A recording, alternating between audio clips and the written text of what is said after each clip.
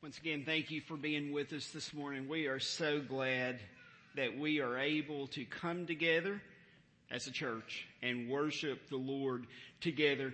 If you were able to be with us last Sunday morning, it will be as no surprise to you that we are in Galatians again this morning.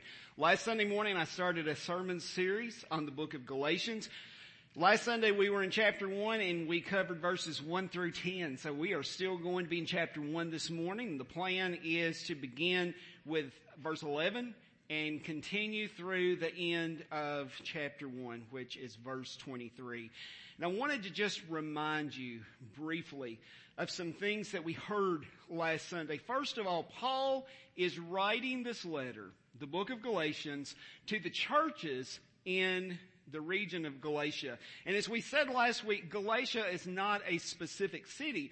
Instead, it's a region of that particular area of the world. And I remember making the statement last week, if I were to say so-and-so is from South Central Kentucky, you wouldn't necessarily know the specific city or town that they were from, but you would know the general area of the country that South Central Kentucky is represented by. It was sort of the same when Paul references Galatia. And I will tell you, just for our understanding this morning, that it is located in the part of the world that we now know as Turkey, modern day Turkey. And again, this particular letter was not written to any one specific church. It's written to all the churches in that particular region. Paul is writing this letter because some false teaching has worked its way into the church, into the churches. And they had not only heard the false teaching, they had started acting on it. And here's what the false teaching was. The false teachers were teaching that in order to be saved, not only did you have to believe in Jesus, but you also had to comply with the Mosaic law in order to be saved. Now, the title of last week's sermon was No Other Gospel. And you know we looked at the scripture last week and proved that any other gospel, anything that says it's a gospel other than the gospel of Jesus Christ, is really no gospel at all. It is a false gospel. Our salvation is based on Jesus, only Jesus. And one final thing before we look into God's Word this morning. We talked last week about the fact that when, as Christians, in today's world, through the lens of today's world, when we stand firm upon the gospel of Jesus Christ, we are not going to be popular through the eyes of the world. People will say things about us. They will talk about us, some to our face, most behind our backs, when we defend the gospel of Jesus Christ. But I want to tell you this morning, just as I did last week, we've got to defend the gospel. And it is so worth it. Anything that we might go through on earth is temporary, but what's coming is eternal. It is so worth it to stand firm on the gospel of Jesus Christ. And as always, if you've got your Bible with you, I encourage you to follow along in your Bible this morning. We will have the scripture on the screen for you as well, but I'd encourage you to follow along in your Bible. And as Brother Blake and I routinely challenge you to do, take what you hear preached from this pulpit and any other pulpit and compare it directly to God's Word. That's your responsibility as a Christian. Please don't take that lightly. So this morning, we are beginning with verse 11. And before we read that particular section of verses, I want to remind you that just like last week, our text, verses 1 through 10, fit into some big overall chunks of Scripture. This morning's text is going to do that same thing. The first chunk is verses 11 and 12. And as we prepare to read that, I just want to ask you a question. Why was Paul's gospel of grace actually true? Why was Paul's gospel of grace, based solely on Jesus Christ, true? The answer to that is because it came directly from God. It came directly from God. Verse 11, for I would have you know, brothers, that the gospel that was preached by me is not man's gospel. For I did not receive it from any man, nor was I taught it, but I received it through a revelation of Jesus Christ. I wonder this morning, had you ever known somebody that appeared to be very, very bold in the beginning? Maybe they would make a bold statement, and then the instant that somebody asked a question, the very instant that somebody might challenge the statement that they've just made, it seems like their boldness suddenly starts to diminish. Sometimes it disappears when they're questioned about something. Let's be clear, Paul was not like that. Paul's story did not change. Paul stayed true to the gospel that he was preaching, and we are going to see that in this morning's text. He is telling us here, he is telling these churches that the gospel that's preached by him is not man's gospel. He's saying, I did not receive it from any man, nor was I taught it, but I received it through a revelation of Jesus Christ. Now, what we're seeing happen here is Paul is making his case. He is describing the source of the gospel. We're going to see here that his story is not changing. He is holding fast to the truth, the source of the gospel. Now, it's important for us to know and to understand here that the Judaizers, that's the group that was challenging Paul here. The Judaizers are the group that says salvation is not only based on Jesus, it's based on Jesus plus something. In this particular case, they were saying it was based on Jesus plus observing the Mosaic law. But this group of people, they were at such odds with Paul that they wanted to discredit him. They were willing to do it basically any way they could, but one thing that they knew is that if they could undermine Paul's authority of being an apostle, that they could defeat the message that Paul was preaching, which was a message of liberty. Now, Paul is defending his message here, and he's defending the fact that he is actually an apostle of Jesus Christ. Remember that the Judaizers are saying that Paul is perverting the gospel because he's saying that salvation is only based on Jesus Christ. That's what their claim was, that Paul was perverting the gospel because he says that salvation is only based upon Jesus Christ. Now, what this group of people is actually saying, what they actually mean is that Paul is perverting their gospel. Paul is perverting their gospel, the way that they see it, the way that they are teaching it. Even though their gospel's false, they don't see it that way. They think Paul is perverting the gospel. Instead, it's them who are perverting the gospel because they are making legalism a part of salvation. And again, legalism has nothing to do with salvation. Salvation is based on Christ alone.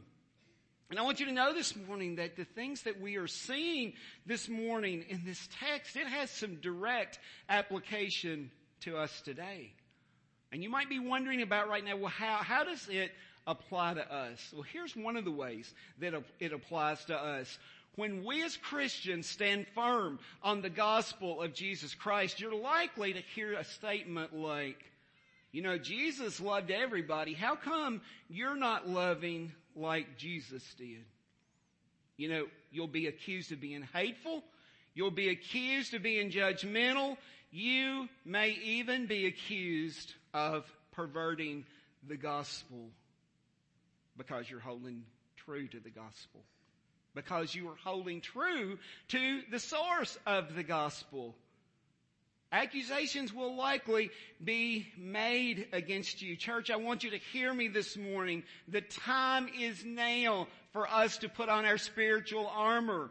We are in a battle. Do you have your spiritual armor on this morning?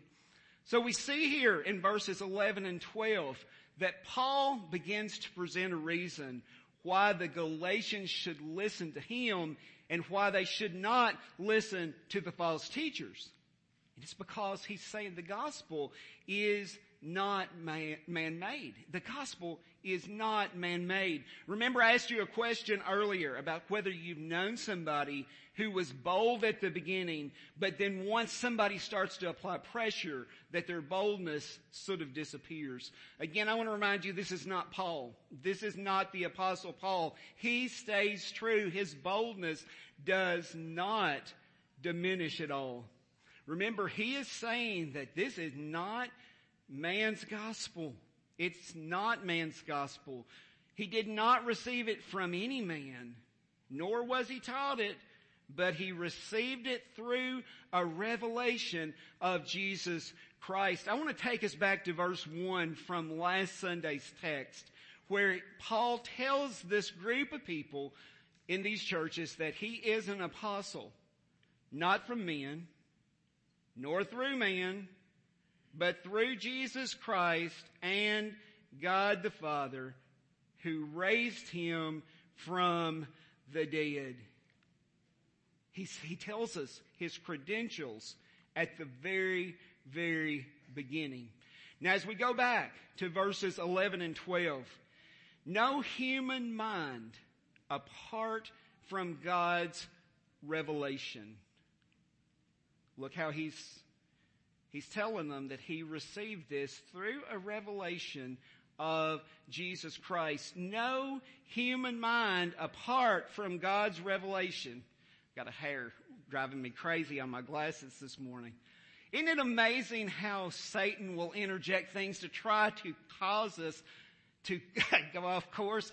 That was a hair, one of my hairs across my glasses, and it looked like a snake on my glasses this morning going right in front of my eyes, and I thought, it will eventually fall off. I've been dealing with it for 5 or 6 minutes now. It wasn't moving, except when it was waving.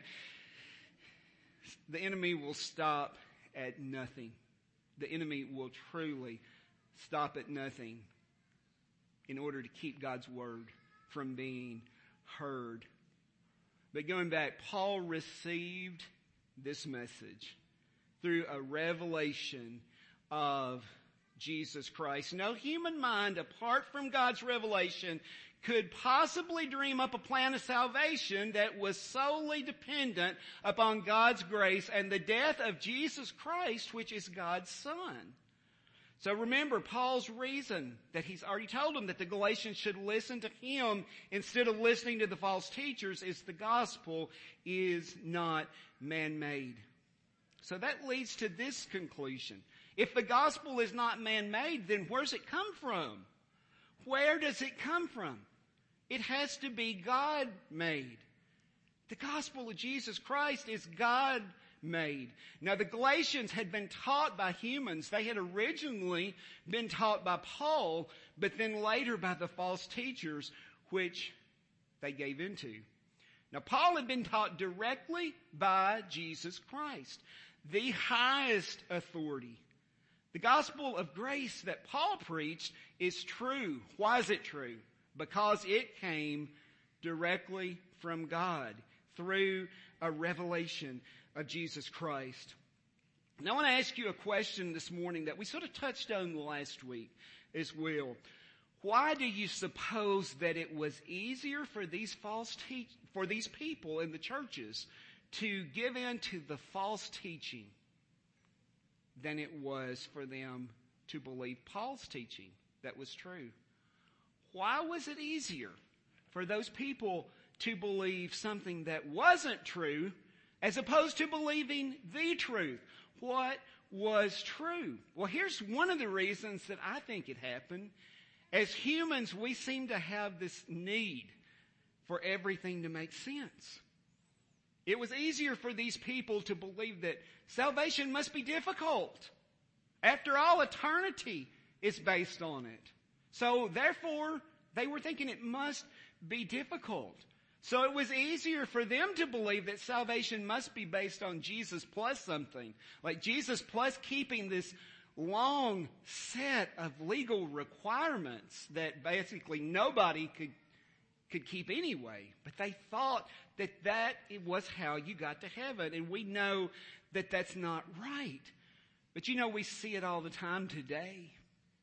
We do. We see it all of the time today. There are so many people that I come into contact with routinely. I feel like that you do too, that believe that their salvation is based on, yes, I was saved at an early age, but here's what I do. I do this, this, and this. I show up and serve. I do this, I do this, I do this. With the hope that by the end of their life that they're going to do more good things than bad. And oh yeah, I do know Jesus too. They believe that's how they get to heaven. And folks, I'm going to tell you, we can't possibly do enough good things on our own to get to heaven. There's only one way that we get to heaven, and that is through Jesus Christ, the King of Kings and the Lord of Lords. Now, as we move into this next section of verses, and by the way, that's the other big chunk of how our text divides today, verses 13 through 24 in a chunk, and we are going to see here the truth of the gospel presented. And I think it's going to be interesting. In fact, I find this very interesting. I find it amazing. We're going to be talking about this in just a few minutes, that what Paul uses as support is what? He uses his life as support to present the truth of the gospel. And as we begin to look at this section of verses, I just want to ask this question of myself and also of you. Can my life, my own personal life, can I use it to defend the gospel like Paul did?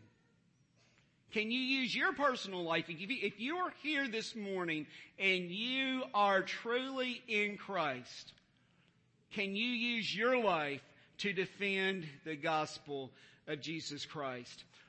In verse 13, Paul begins to talk about the life change that he has experienced. And can we just say he experienced a radical life change? For you have heard of my former life in Judaism, how I persecuted the church of God violently and tried to destroy it. Now, can we just say for a moment that what Paul experienced was a miracle? He was previously known as who? Saul. He persecuted Christians. He persecuted the church. He was on this road called the Damascus Road, and what happened? He had an encounter with Jesus, and his life changed. It changed in many ways. It was a radical conversion. He went from being a persecutor of Christians to being one of the greatest preachers who has ever lived. He went from being a persecutor of the church to being one of the greatest missionaries that the world has ever known. That's what the gospel does. When it gets hold to somebody, there will be a radical change. And I want us just to understand this morning, as we are talking about Saul's conversion, who later became known to us as Paul, that it was truly a miracle. His conversion was truly a miracle.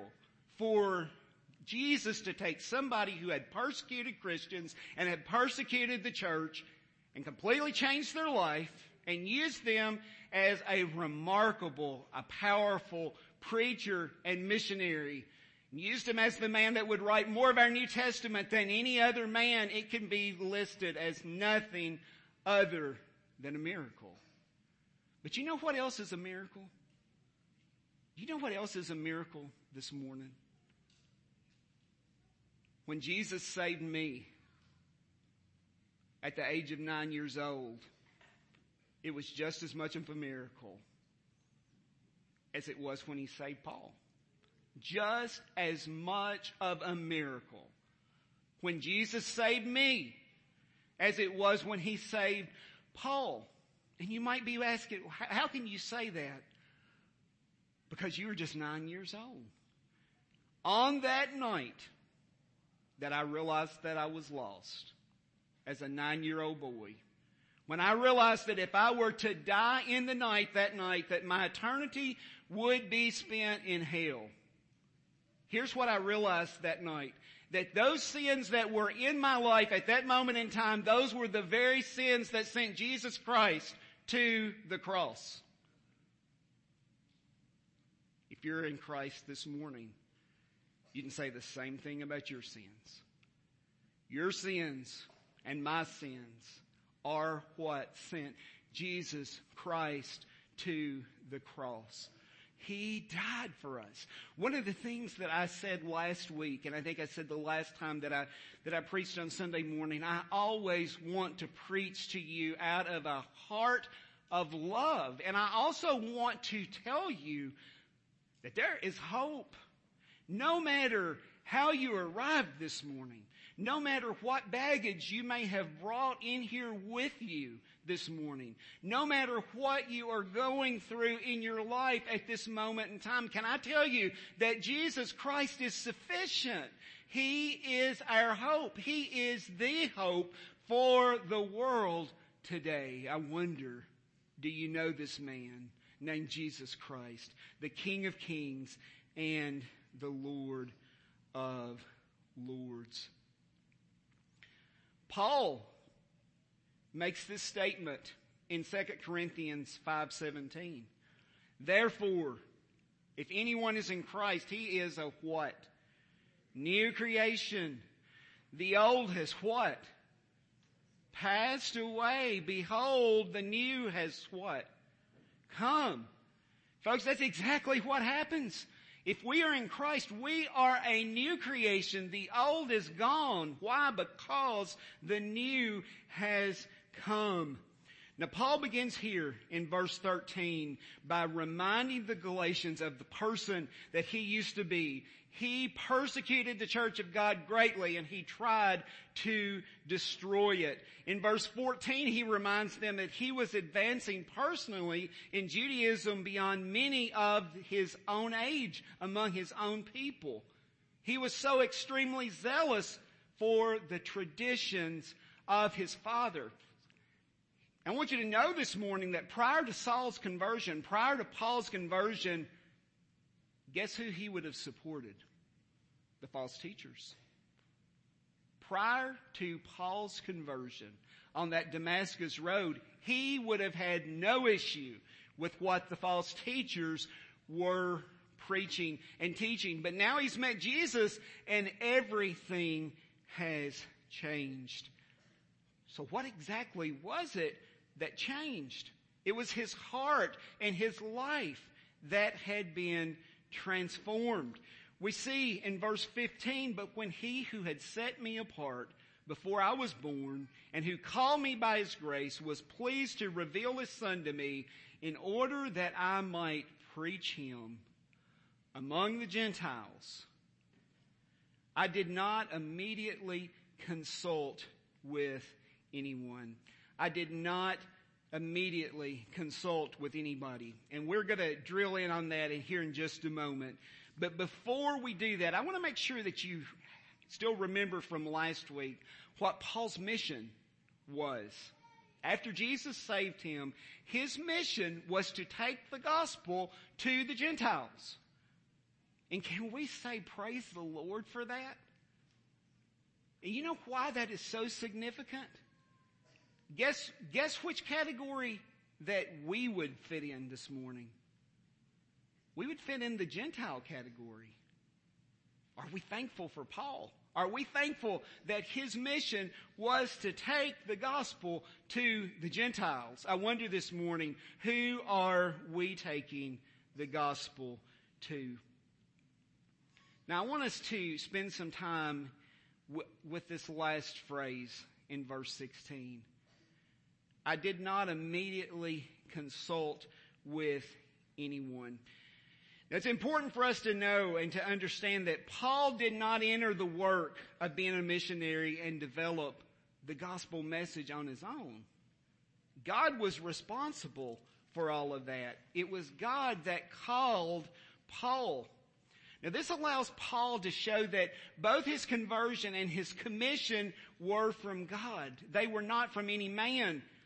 Paul's conversion from being a persecutor to being a preacher could only be explained or described as a miracle from God. It was great proof that he was for real, that he was authentic, and it proved his authority as an apostle.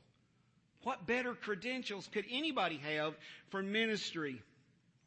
And as we look at that last phrase in verse 16, this was the phrase that I believe tore his opposition all to pieces. When he tells them, hey, look, I did not consult with anybody. God had shown Jesus Christ to Paul. This was the basis of his apostolic office, if I'm getting tongue-tied, for only somebody who had witnessed Jesus personally and could testify of his resurrection personally met the requirements of being an apostle. Now when Paul, who was previously Saul, met Jesus on that Damascus road, Jesus appeared to him in person and radically changed his life. And from that moment on, Jesus lived in Paul. And from that moment on, Paul lived a life that represented Jesus Christ. And guess what happened during that time? Jesus worked through Paul to reveal himself to others. You know, Jesus works through people. Jesus worked through Paul to reveal himself to others. Paul's mission, as we said before, was to take the gospel to the Gentiles. So let's look exactly about how Paul trained for that mission. You know, after Paul's conversion, he could have decided to go to Jerusalem, to spend time with the other apostles, to learn directly from them. But that is not what he did. That is not what he did. Remember, he tells us here at the end of verse 16, I did not immediately consult with anyone. In verse 17, he says, I didn't go to Jerusalem to those who were apostles before me, but I went away. He went away into Arabia. And then he returned again to Damascus. You might wonder, so why Arabia? Why would he go to Arabia when he could have gone to Jerusalem to sit and study with and learn from the other apostles? His purpose in going to Arabia was to get away. To get away. To pray. To study. And to be alone with the Lord. We see in verse 18 that he was there for 3 years. 3 years. After that is when he went to Jerusalem. Now it's important that we don't minimize this 3-year period of time. Let's be really clear about what's happening during this 3-year period of time. Paul was praying. He was studying the Word. And he was spending time alone with the Lord. We can't minimize that. During this time, Paul was being personally trained by Jesus himself. Personally trained by Jesus himself. Why would Paul go and learn from the apostles when he could learn directly from Jesus Christ, the King of Kings and the Lord of Lords? We simply cannot minimize the importance of us, any Christian, spending time alone with the Lord. I wonder this morning, what's your alone time with the Lord look like? What does it look like? And I realize people are so busy today. I realize that. And sometimes when I ask somebody, hey, tell me, what does your alone time with the Lord look like? The response I get is, I'm too busy. I'm too busy to devote that kind of time to the Lord. There's so many other things I've got to do. And folks, remember, I said earlier that anytime I preach, that my desire is always to preach out of a heart of love. And also to point you directly to Jesus and to the cross.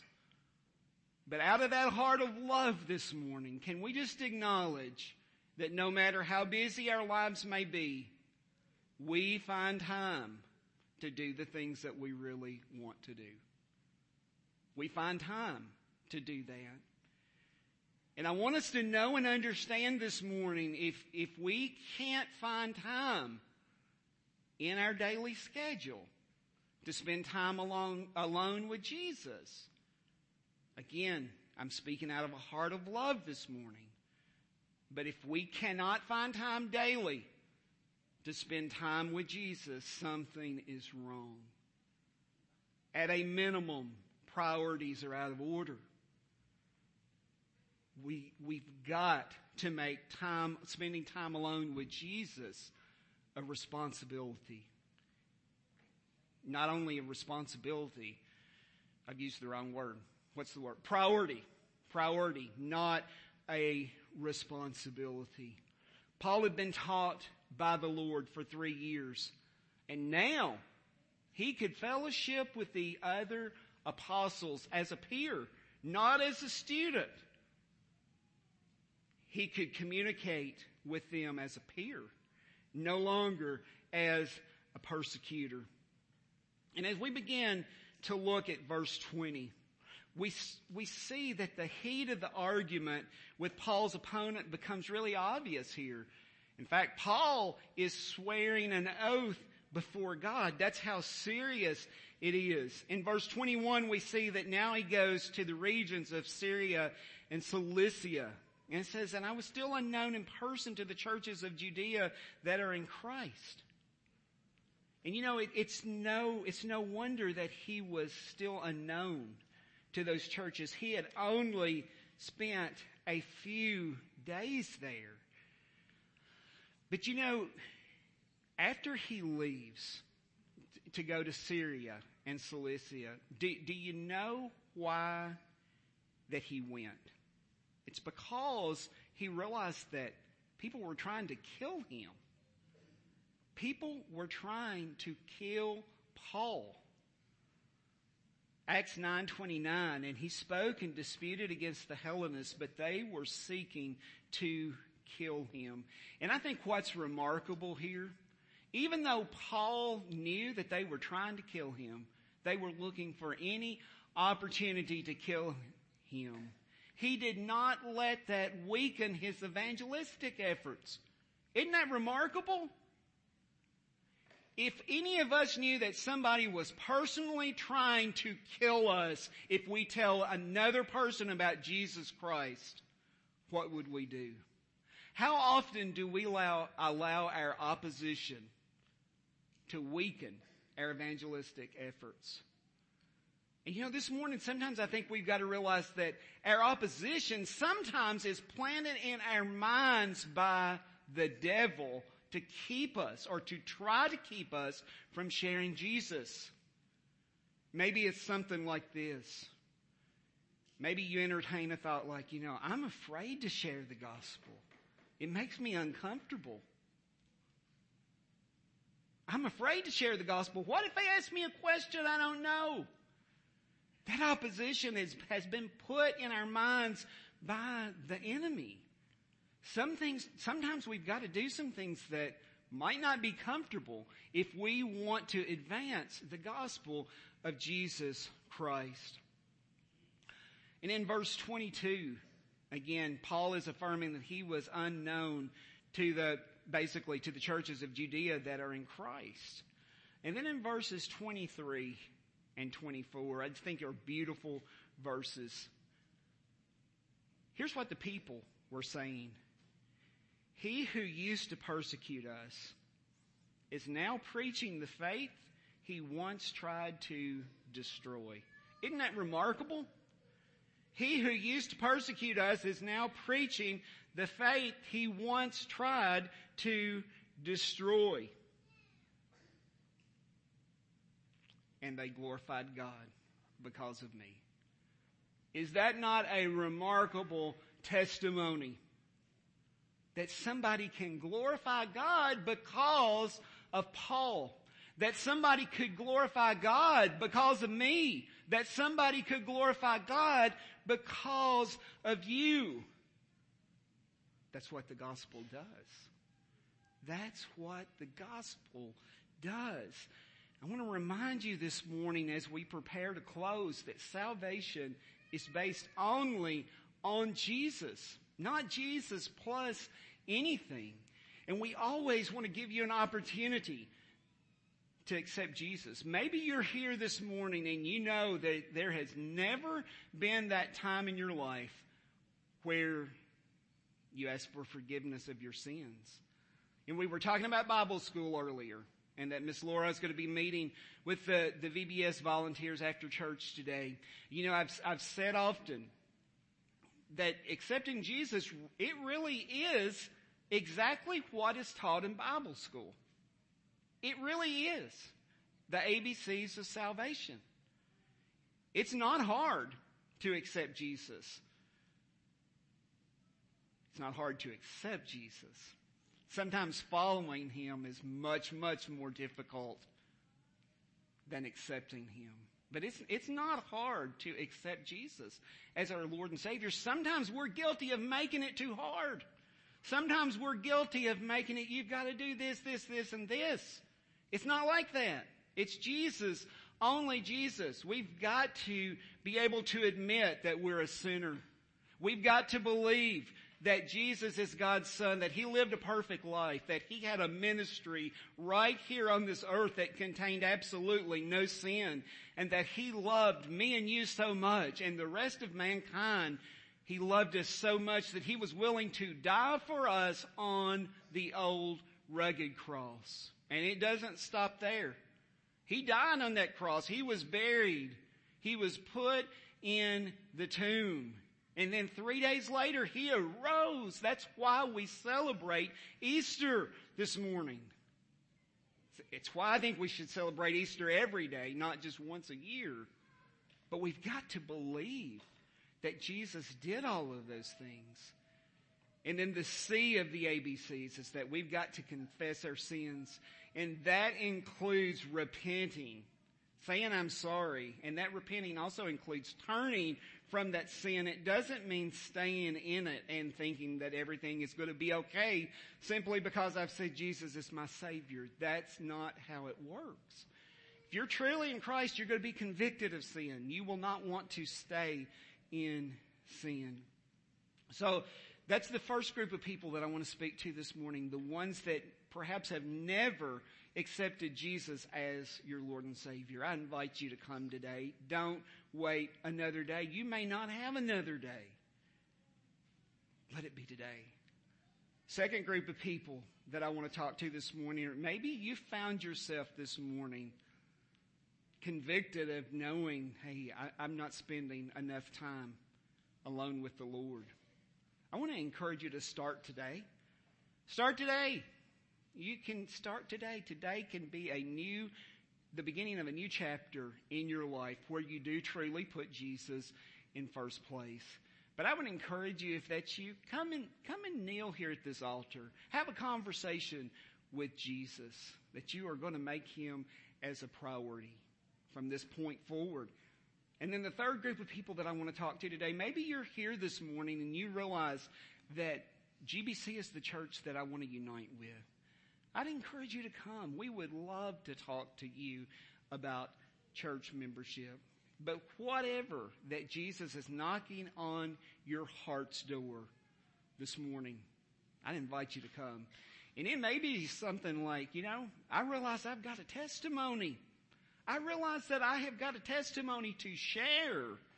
Do you realize that you will be able to reach people with your testimony that I might not even be able to reach? They might know you and not know me.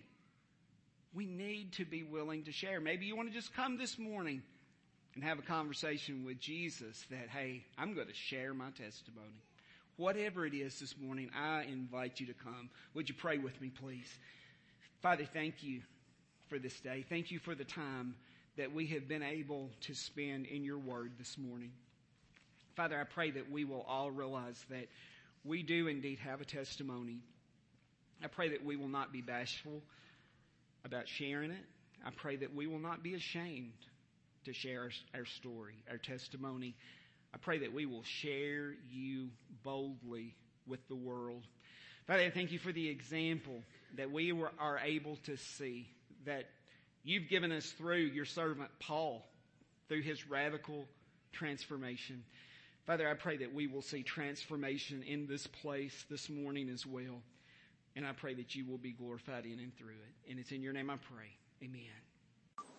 This is Todd Young with Greensburg Baptist Church. Thank you for joining us today. If you've accepted Christ during today's podcast, we would love to hear from you and connect you with a home church in your area. Or if you have questions regarding a relationship with Christ, Brother Blake and I would love to speak with you. Please contact us at the church office at 270-932-4495 or connect with us through our website at greensburgbaptist.com. In addition, you may visit our website anytime to access the sermon videos and podcast of any recent sermon. You may also subscribe to our podcast in the iTunes store. Have a great day today.